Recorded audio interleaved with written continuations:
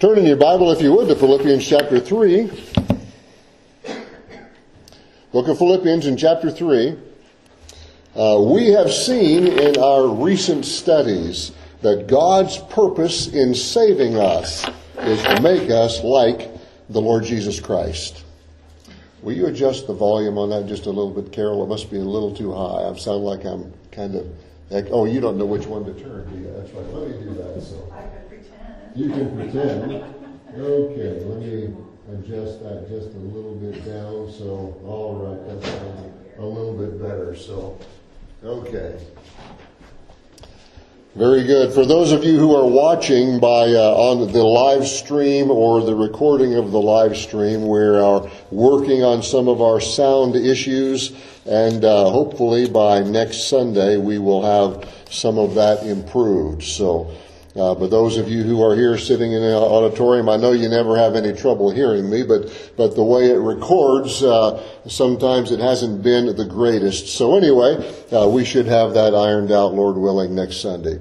But here in Philippians chapter 3, this is number 16 in our series working our way through Philippians. And remember that we've seen in our recent studies that God's purpose in saving us is to make us like the Lord Jesus Christ. Remember that wonderful passage there, Romans. Everybody knows Romans 8:28. We know that all things work together for good to those who love God. Romans 8:29 says we have been predestined to be conformed to the image of His Son. That is, our God-given destiny is to be like the Lord Jesus Christ. That is His design for us. So every trial, every hardship, every challenge, every blessing, every open door, every closed door, they are all designed by God to grow us in holiness and increase our Christ-likeness. That's the essence of the Christian life. That's the process of pursuing Christ-likeness. That's what knowing the Lord is all about. We must become more and more and more like the Lord Jesus Christ. So as we said a couple of weeks ago, when we say, be like Jesus, it's not just a cute little cliche. It's not just a nice little saying. It is a philosophy of life that is rooted in the teaching of Scripture. It should govern every decision, every response, every reaction, every choice, every word, every thought, every attitude. Be like the Lord Jesus. And those verses that we are going to read here in just a moment remind us that we are continuing on in that theme of being like Jesus. Let's look at it again, starting in verse 17, Philippians 3, verse 17, and we're going to read to the end of the chapter. Been working on this for a couple of weeks here now. Of course, we got snowed out last Sunday, so we weren't here, and so many electrical flickers, I couldn't record anything. But anyway, so from 2 weeks ago, we started here in Philippians 3:17. Brethren, join in following my example, and note those who so walk as you have us for a pattern. For many walk, of whom I have told you often, and now tell you even weeping, that they are the enemies of the cross of Christ, whose end is destruction, whose God is their belly, whose glory is in their shame, who set their mind on earthly things. For our citizenship is in heaven, from which we also eagerly wait for the Savior, the Lord Jesus Christ, who will transform our lowly body that it may be conformed to His glorious body, according to the workings by which He is able even to subdue all things to Himself. So these verses that we just read continue this theme of being like the Lord Jesus, being Christ-like. And Paul gets very practical in these verses, giving us these down-to-earth guidelines for how to go about being like Jesus. How do you pursue that goal? Well, I told you a couple of weeks ago, I'm going to give you several answers, 4 of them. We discussed 3 of them last week. We're going to do the 4th one, or 2 weeks ago. We're going to do the 4th one today. The first one, remember, was if we're going to be like Jesus, you have to know Jesus in a personal way. You have to know him as your Savior. You have to know that you are forgiven. You have realized that you're a sinner. You have realized your need for forgiveness. You have come to Christ to receive that forgiveness. You have done what Paul described earlier in chapter 3. You have considered all of your personal goodness as worthless compared to Christ, and you want to be found in him, having the perfect righteousness of Jesus that's given to you by faith in him. Then you get to know him better because you are reading and studying his word. All of that is rather obvious. You must know Jesus in a personal way and be growing in that relationship if you're going to strive to be like him. It absolutely has to be. The second thing that Paul gives us is that we follow godly examples. What we all need is somebody who models the way to live, who shows us the climbing process, somebody who has walked the path of life and is following the Lord. How do we deal with the struggles of life? How do we deal with disappointment? How do we deal with trials and temptations? How do we deal with pride? How do I deal with my sin when I stumble? It's so helpful to our spiritual life to follow someone who is willing to talk about those things, to encourage us, to guide us, to listen to us, because we can read it in the Bible, and we should, but it's so helpful to have a real flesh and blood person to help lead us. We call them role models or mentors, and Paul says we need them. And he further says, that's what I want to be. That's why he says, join in following my example. Paul says, I'm not the perfect model. We know that immediately from all the things he's written. He says, I'm not the perfect model. That's Jesus Christ. But he said, I am somebody you can follow because I am pursuing Christ-likeness. I am living by the Word of God. And so he says, find people who are doing that. Find people who are following the Lord Jesus and get connected with them. Climb the mountain with them. That's part of our purpose of church fellowship and small group Bible study gatherings and inviting people to your home and hanging out with godly people. Well, we need to initiate those kinds of things so we can climb the mountain together. Then the third thing we talked about as we kind of were winding up our thoughts last week was to avoid gospel enemies. Paul said there are many enemies of the cross, many enemies of the cross. And although they may pretend to be friends of the cross, you'll be able to spot them by what they say and by what they don't say, by what they leave out, and by the way they live. They are either adding to salvation by grace through faith, saying that our works count toward our forgiveness, or else they are saying that because of God's grace, you can live any way you want and it doesn't matter. They pervert the message of the cross. They worship their desires. They brag about things they should be ashamed of, and they are earthly minded, Paul said. So if we're pursuing Christ-likeness, we've got to do those things. We have to make certain that we know Christ as our Savior.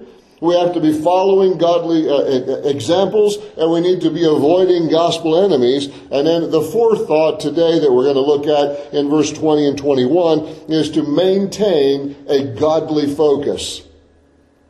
Maintain a godly focus.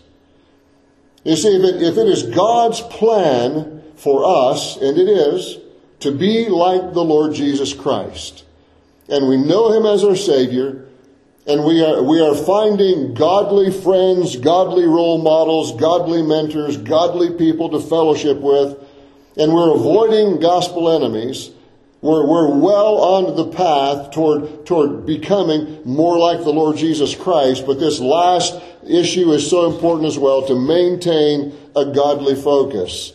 And Paul mentions 3 areas of focus for us in these 2 verses. The first area is identification. The first thing we want to focus on is, who are we? What is our identification? And he says in verse 20, for our citizenship is in heaven. Our citizenship is in heaven. There is a contemporary writer, a Russian fellow actually, who referred to our society as what he calls a sensate culture. You say, what's he mean by that? Well, sensate is just kind of a shortened form of the word sensation. And he's meaning that our culture is more concerned about pleasant emotions than it is about productive efforts. Well, we are so much more into comfort than we are into accomplishment. That's one of the reasons why we see help wanted and now hiring signs all over everywhere. While it isn't true of everyone, of course, our sensate culture has produced significant numbers of people who have no goals other than personal comfort and avoiding responsibility. And that has in some ways crept into our churches. Observers and research groups studying trends in different Bible preaching churches report a very alarming lack of commitment and a frightening inability to fill positions of ministry. Everyone is so wrapped up in their own lives and their own pursuits that the focus has become acquiring things and doing what makes us feel good rather than productive efforts for God's kingdom. Many people will say, I only work so I can make money to have fun. There's no higher goal for many people than pursuing leisure, and we are living in a sensate culture. And if we are going to produce Christ-likeness, then there has to be a commitment to that pursuit. It involves dying to self. It involves living for God. It involves a focus that is God-centered and Bible-based. And we are defining that focus, as I said a moment ago, with those three words: identification, expectation, and transformation. And we'll expand on those. Identification, expectation, and transformation. First of all, identification. Our citizenship is in heaven. We spoke of this back in chapter 1 when Paul mentions that as well. Remember that Philippi was more than a city that was ruled by Rome. Philippi was a Roman colony, a highly privileged status in the Roman Empire. Many of the people who lived there were undoubtedly Roman citizens, and the ones who weren't Roman citizens still enjoyed a special status that provided them with some rights that everyone in the empire would not have. Historians tell us that about 10% of the population of the Roman Empire were Roman citizens. The other 90% were not.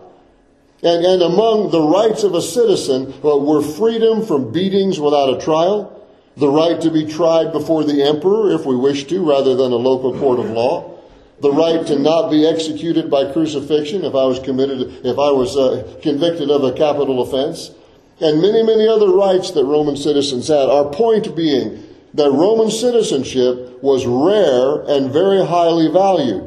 It afforded you privileges that 90% of the people in the empire did not have. Roman citizenship placed you in an elite group. It gave you a sense of belonging and a sense of identity. It was a somewhat exclusive club. You not only had special legal privileges, but you were expected to live up to your identity. You were to conduct yourself in a certain way because you were a citizen of Rome. You had civic responsibilities. People had expectations of you. And all of Paul's readers in the church of Philippi, as residents of a Roman colony, many of them probably citizens of Rome, totally understood that, so they would totally get this word picture. And Paul grabs a hold of this concept of citizenship, this sense of belonging and privilege and responsibility. And he uses that word to remind us how we should be living. He says, you are a citizen of heaven. You are a citizen in the kingdom of God. You are representing the gospel of Christ. You have eternal heavenly blessings, and you have earthly responsibilities. You see, it's really easy for us to get our citizenship identity kind of all messed up. We see ourselves first as citizens of our country and our culture, and we're deeply influenced by that. And we tend to see ourselves as becoming citizens of heaven eventually when we die. Because our values and our perspectives are so deeply shaped by our present citizenship in our own countries and cultures that what we see as sometime way off in the future being in heaven, we tend to not think of our citizenship already being there. You know, we kind of expect and believe that as citizens of our country and our own local area, we should be strong and independent, and we should be comfortable financially, and we should own the latest new technologies, and we shouldn't suffer, and we should be protected physically and treated well by our government, and we should be respected by the rest of the world, and we should be free to make whatever choices we want to make for ourselves as long as we don't break any laws. And along the way, I'll try to be a decent Jesus follower. And one day I'll make heaven. But Paul says, no, that's not our identity. Paul says we are citizens of heaven. Our citizenship is in heaven. And Paul was a Roman citizen. He doesn't say I'm a Roman citizen now and one day I'll be a citizen of heaven. Because citizenship is not just residency. It's not just living there. It is belonging. It is being identified with. Paul says we are citizens of heaven first, and we are temporary residents of an earthly political entity second. I was born in the United States of America. I'm an American citizen. But my first responsibility, my first citizenship is to the Lord Jesus Christ. We are followers of Jesus first, and we have an earthly ethnic identity second. Our number one identity is that of our citizenship being in heaven. That's who God called us to be. That is a focus that we have to maintain. If we're going to maintain a godly focus, the first thing we have to realize is where we're identified. What is our number one identity? Our number one identity is that we belong to the Lord Jesus Christ, and our citizenship is in heaven. Our other identities, our other connections of citizenship, whether the United States or Canada or wherever it is in the world, that should be secondary to our citizenship being in heaven. As Paul says, our citizenship is in heaven. The next word is expectation. Identification and then expectation. He says, from which, meaning from heaven, also we eagerly wait for the Savior, the Lord Jesus Christ. What he's telling us is that the Lord Jesus is in heaven and he's coming back. You remember John 14, Jesus says, I'm going away, and if I go, I will come again and receive you to myself, that where I am, there you may be also. So Jesus said, I'm going away. In my Father's house there are many dwelling places. That's what the word mansion means. Many rooms, many sections of the house for you to live in. He said, I'm going to prepare them for you. And I'm going to come back, and I'm going to get you, and I'm going to take you to be there with me. So, Paul says, we are waiting for Christ. Interestingly, see, we're not waiting for an event. We're waiting for a person. That's the expectation, Paul says. Our citizenship is in heaven, from which we also eagerly wait for the Savior, the Lord Jesus Christ. 1 John chapter 3, John says that if we have this hope in us, then we purify ourselves, this hope of the coming of Christ. We are to be looking for Christ, and John says that is a tremendous spiritual motivation. It also reminds us of our spiritual accountability to Christ when he comes, and it also provides us with wonderful spiritual security.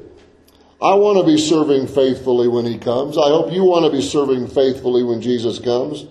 We know that according to the book of 1 Corinthians and 2 Corinthians, we will give an account of our lives, not our sin, but our lives when Christ comes at the bema, the judgment seat of Christ.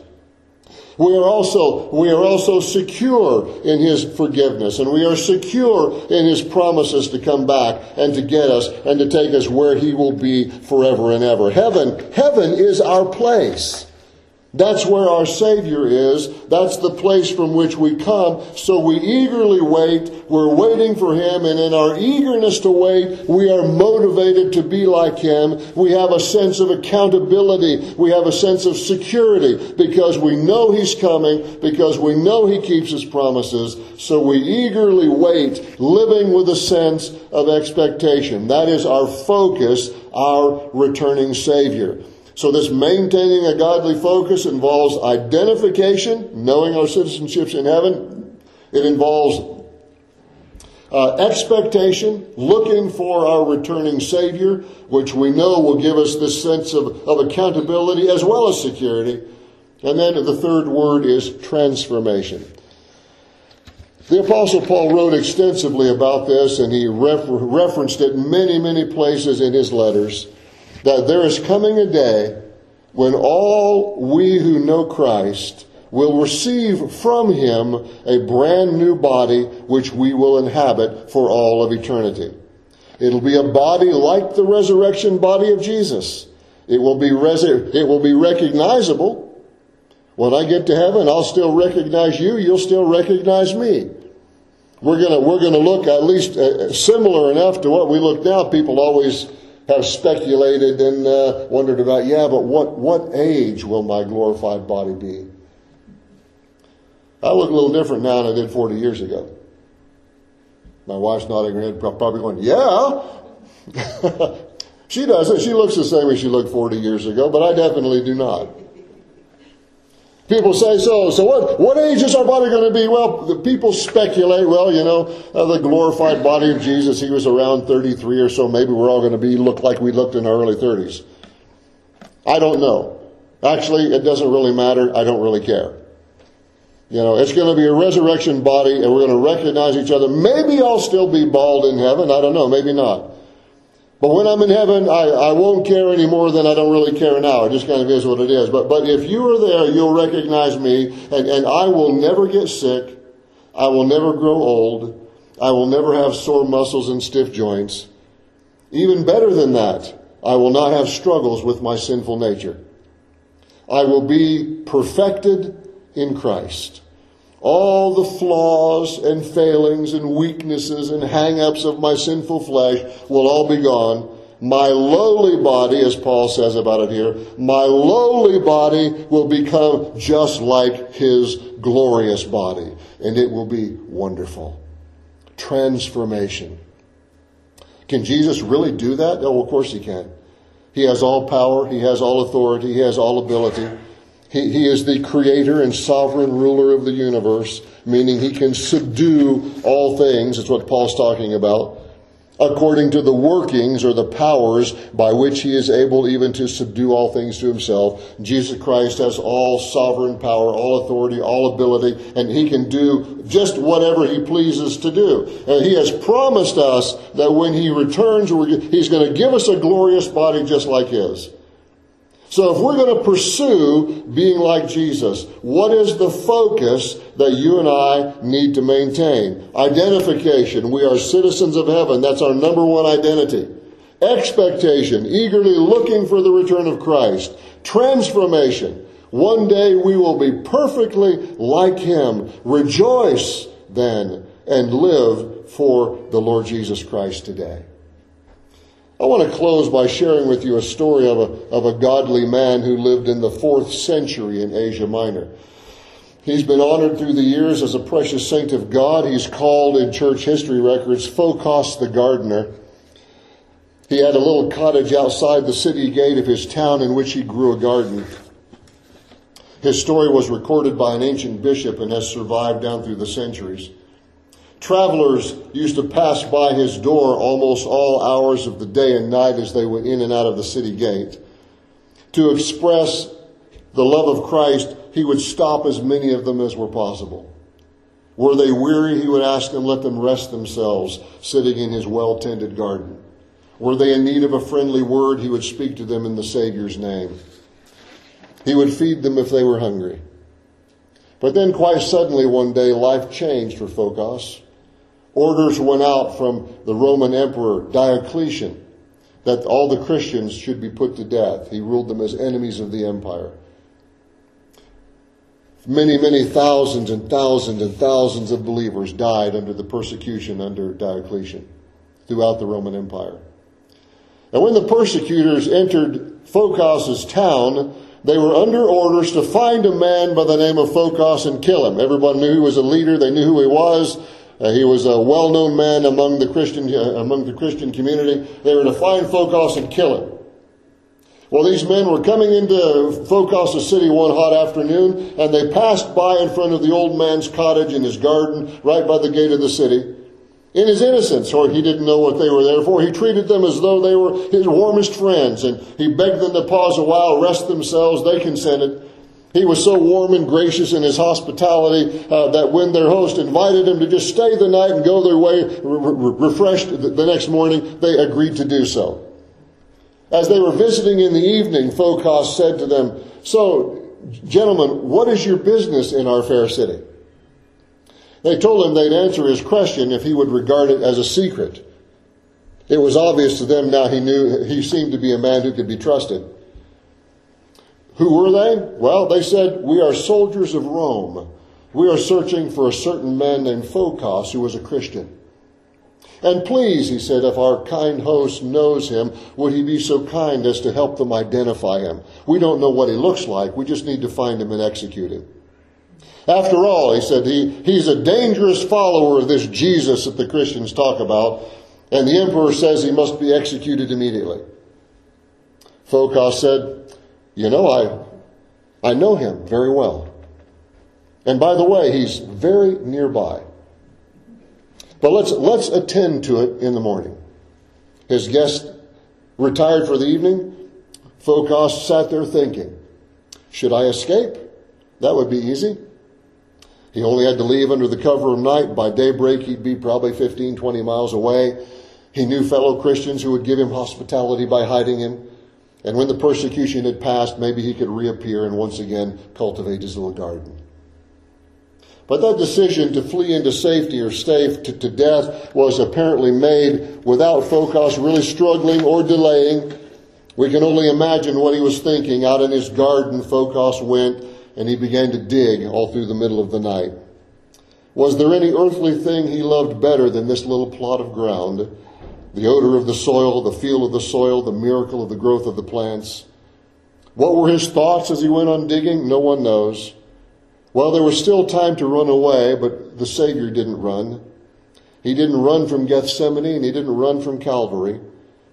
Perhaps he thought of his fellow Christians, to whom he might go for rest. Maybe going to their house would endanger them. And for these executioners that were now soundly sleeping under his roof, they were, after all, only men carrying out orders. And if they failed to find their man, maybe their own lives would be taken, and then they would die in their sins. Deeper and deeper Phocas dug. Before dawn he was done, and there it was, his own grave. Morning came, with it the waking of the executioners. He stood before them and he said, "I am Phocas, the man you seek." We have it on the word of the Christian bishop who recorded the story that the men stood motionless in astonishment. They couldn't believe it. When they did believe it, they were very reluctant to perform an execution on a man who had shown them nothing but mercy. But he reminded them, "It is your duty to kill me." And he said, "I am not afraid to die. I am not bitter at you." He said, "Death does not terrify me. My heart is filled with the hope of heaven." And he said, "I bear nothing before you but the love of Christ." He knelt next to the grave he had dug. The sword did its work and beheaded Phocas. And they laid the body of this loyal, godly servant of the Lord Jesus Christ in the middle of the garden that he loved so dearly. When we read that story, we think, how could Phocas do that? How could he do that? Well, the reason he could do that, because he had maintained a godly focus. He knew who he was, and he knew whose he was, and he knew where he was going. He knew his identity in Christ. He was eagerly looking forward to seeing him and being transformed into the image of his Savior. So it was very easy for him to act like Jesus. May God help us to maintain our focus. Let's pray.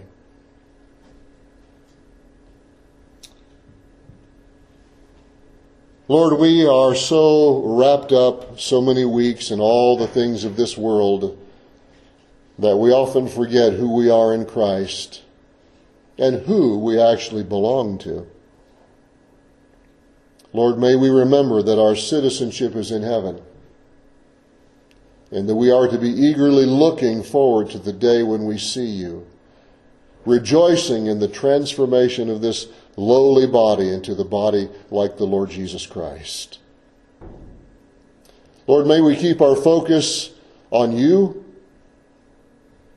on what we should be doing and how we should be living. And Lord, may we every week pursue a closer walk with our Savior. We pray in his powerful name. Amen. We're going to sing, as Carol comes today, we're going to sing this wonderful little song that we have been working on for the last number of weeks off and on, Come You Sinners.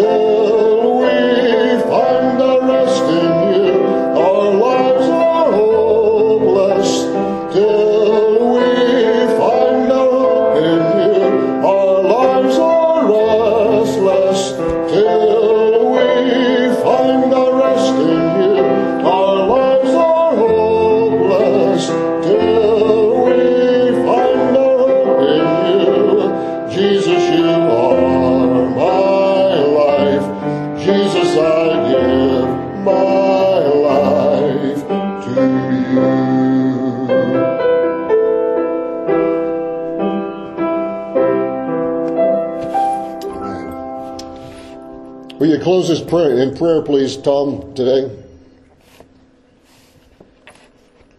Heavenly Father, we thank you again for this day. We just thank you for your blessings and for this time to be here and hear your word. And pray, Lord, you just encourage us to live for you. Guide and direct us as we go through the rest of this week. And watch over us as we travel on our way home. In Jesus' name I pray. Amen. Amen. God bless you. Thank you for being here with us today.